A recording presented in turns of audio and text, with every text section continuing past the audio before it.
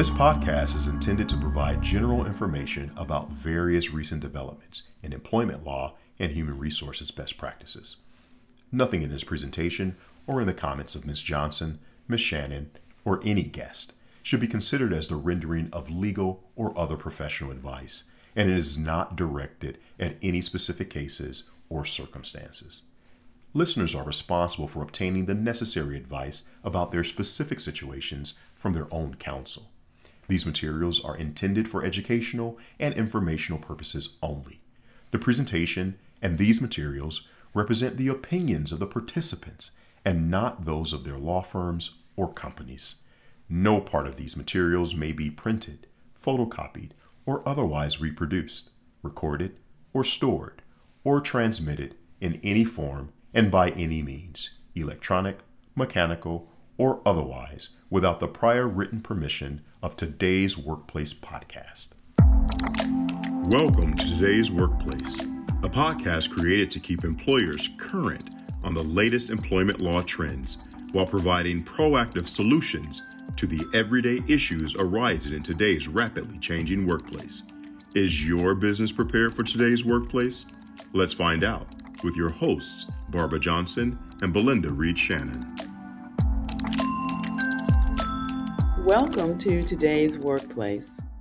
During our last episode in this special series about the resurgence of COVID-19 and vaccine mandates, we discussed the new federal executive order from President Biden. That order mandates vaccinations in the federal sector and for federal contractors, and directs OSHA to implement regulations mandating vaccines in the private sector for those employers with more than 100 employees. Many questions remain, and many Americans who are eligible to take the vaccine have resisted efforts to persuade them to be vaccinated. There are two exemptions to the vaccine mandate: medical and religious. Belinda, do these two exemptions apply to President Biden's executive order? As a matter of fact, they do, Barbara. President Biden's September 9th executive order requiring COVID-19 vaccination for all federal employees, subject to exceptions as required by law.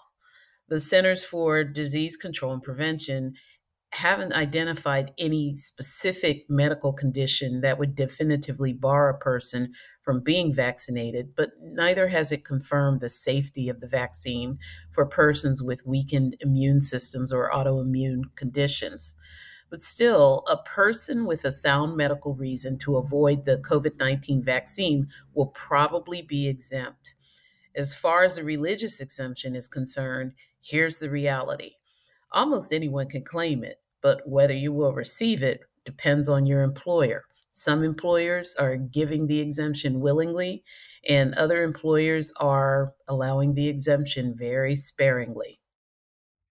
You know, the Equal Employment Opportunity Commission, the EEOC, has adopted guidance that prohibits discrimination, meaning treating an employee differently based on his or her religious beliefs.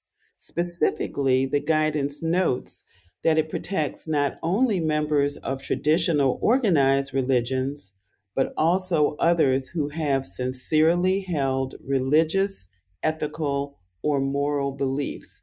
And indeed, on September 16th, the Safer Federal Workforce Task Force issued some guidance on the vaccine mandate, including guidance on the exemptions.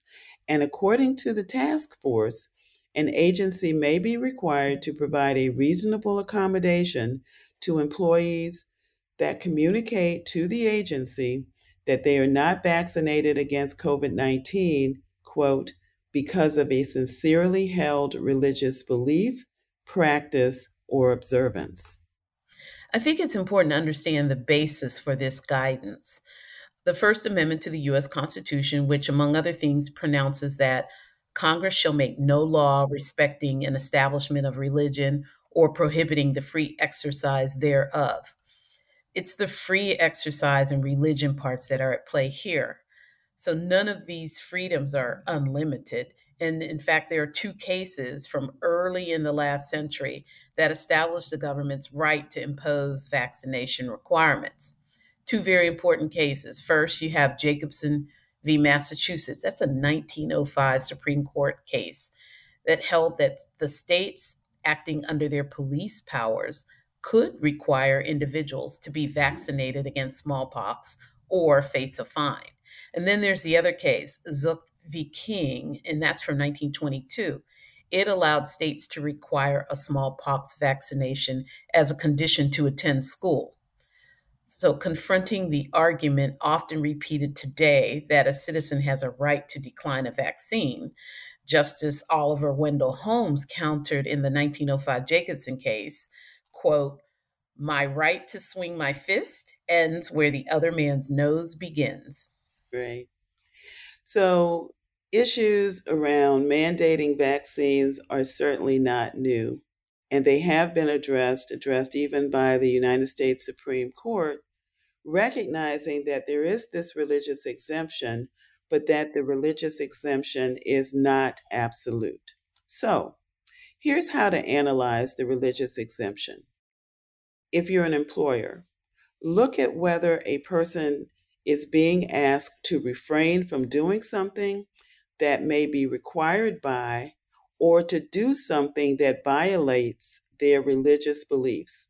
In both cases, the courts try to determine whether the requirement is neutral, meaning whether it's being imposed in one way on the general public, but under a different standard for certain religious groups. And there was a case actually last year called the Roman Catholic Diocese of Brooklyn versus Andrew Cuomo. And in that case, the Supreme Court overturned a New York State COVID related attendance limit of 25 people at houses of worship because there was no such limit on secular businesses.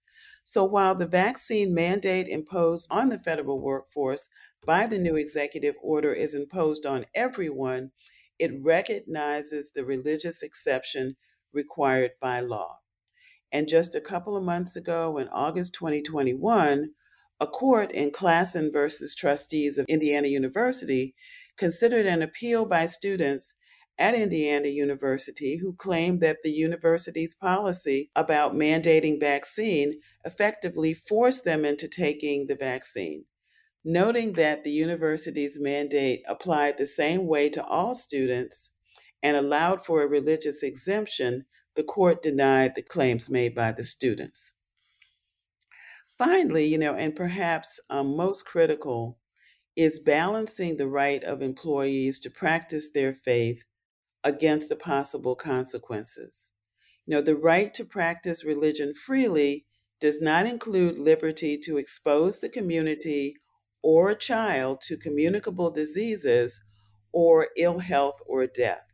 And similarly, the EEOC's guidance provides that accommodating a religious belief may be an undue hardship. If it is, that compromises the workplace safety, may infringe on the rights of employees. In fact, very recently in Rhode Island, the court determined that healthcare workers did have to take the vaccine. In other words, that the healthcare system in Rhode Island was allowed to mandate the vaccine for all healthcare workers against the very strenuous opposition of the healthcare workers.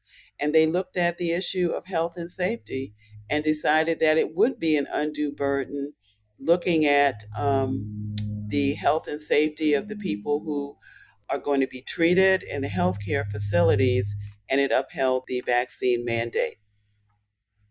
Interesting. So I think we have to think about what does this mean for employers?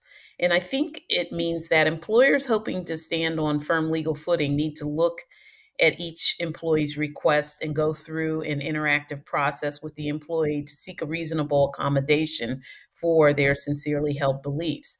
Employers can't dismiss a request for religious exemption out of hand, even if it may initially seem ridiculous. The employer has to engage with the worker, not only to find out the nature of the request, but also to find out if accommodation is possible and reasonable. Employers can ask for the details of the religious conviction behind the request for an accommodation and explore whether the objection is based on politics, ideology, or medical concerns. And if the employer denies the request and the worker sues, the burden will be on the worker to establish that he or she was motivated by a sincere religious belief.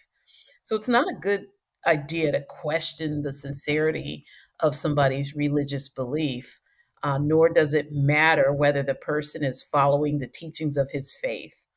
Leaders of the vast majority of organized religions have endorsed at least some of the COVID-19 vaccines that are available. You don't go by what their organized religion believes.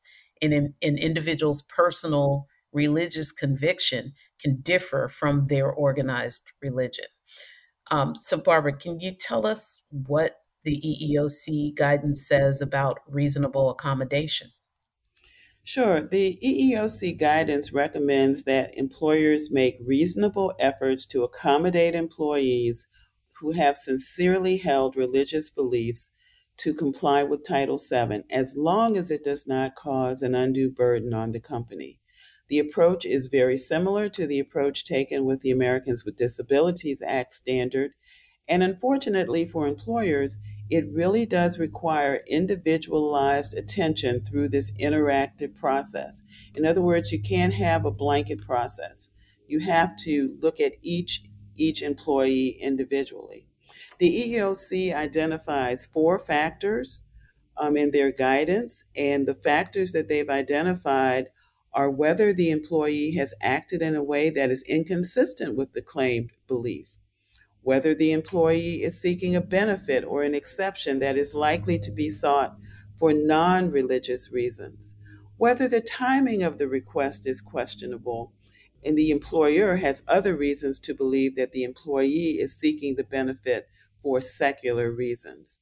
So it may be difficult to snuff out dishonesty among those who feign religion to avoid vaccine. Most major religious denominations in the U.S. do not oppose the vaccine, but that does not preclude that individual's personal subjective belief against taking the vaccine. So, what kind of accommodations are available, Belinda? I think it depends on the type of work that the employee does. If the employee is in a position that they can do from home and they've been successfully working at home, then an accommodation may be for them to have them continue to work from home. And this is something that we've seen during this pandemic for what we call knowledge workers. On the other hand, if you can't work from home, say you work in manufacturing, that requires your presence there because you actually do something physical associated with the manufacturing process. And so if you can't work from home and you can't socially distance from coworkers or customers, and you can't be tested frequently enough to assure the safety of those you come into contact with, then your employer may have a reason to replace you. If you can't perform the essential functions of the job, even with accommodation, then there's no accommodation that's going to help you. So, yes, there are exemptions from the mandates. And our listeners should recognize that often, however, these exemptions are difficult to obtain. For employees who have sincerely held religious beliefs against vaccination, employers have an obligation to engage in the interactive process to determine if the accommodation is possible. So that's the latest on exemptions, both medical and religious. We thank you for joining us for today's Workplace. You've been listening to Today's Workplace with Barbara Johnson and Belinda Reed Shannon. If you like what you heard, click subscribe so you don't miss out on future updates and episodes. For more information about today's episode, check out todaysworkplace.com. That's TODAYSWORKPLACE.com.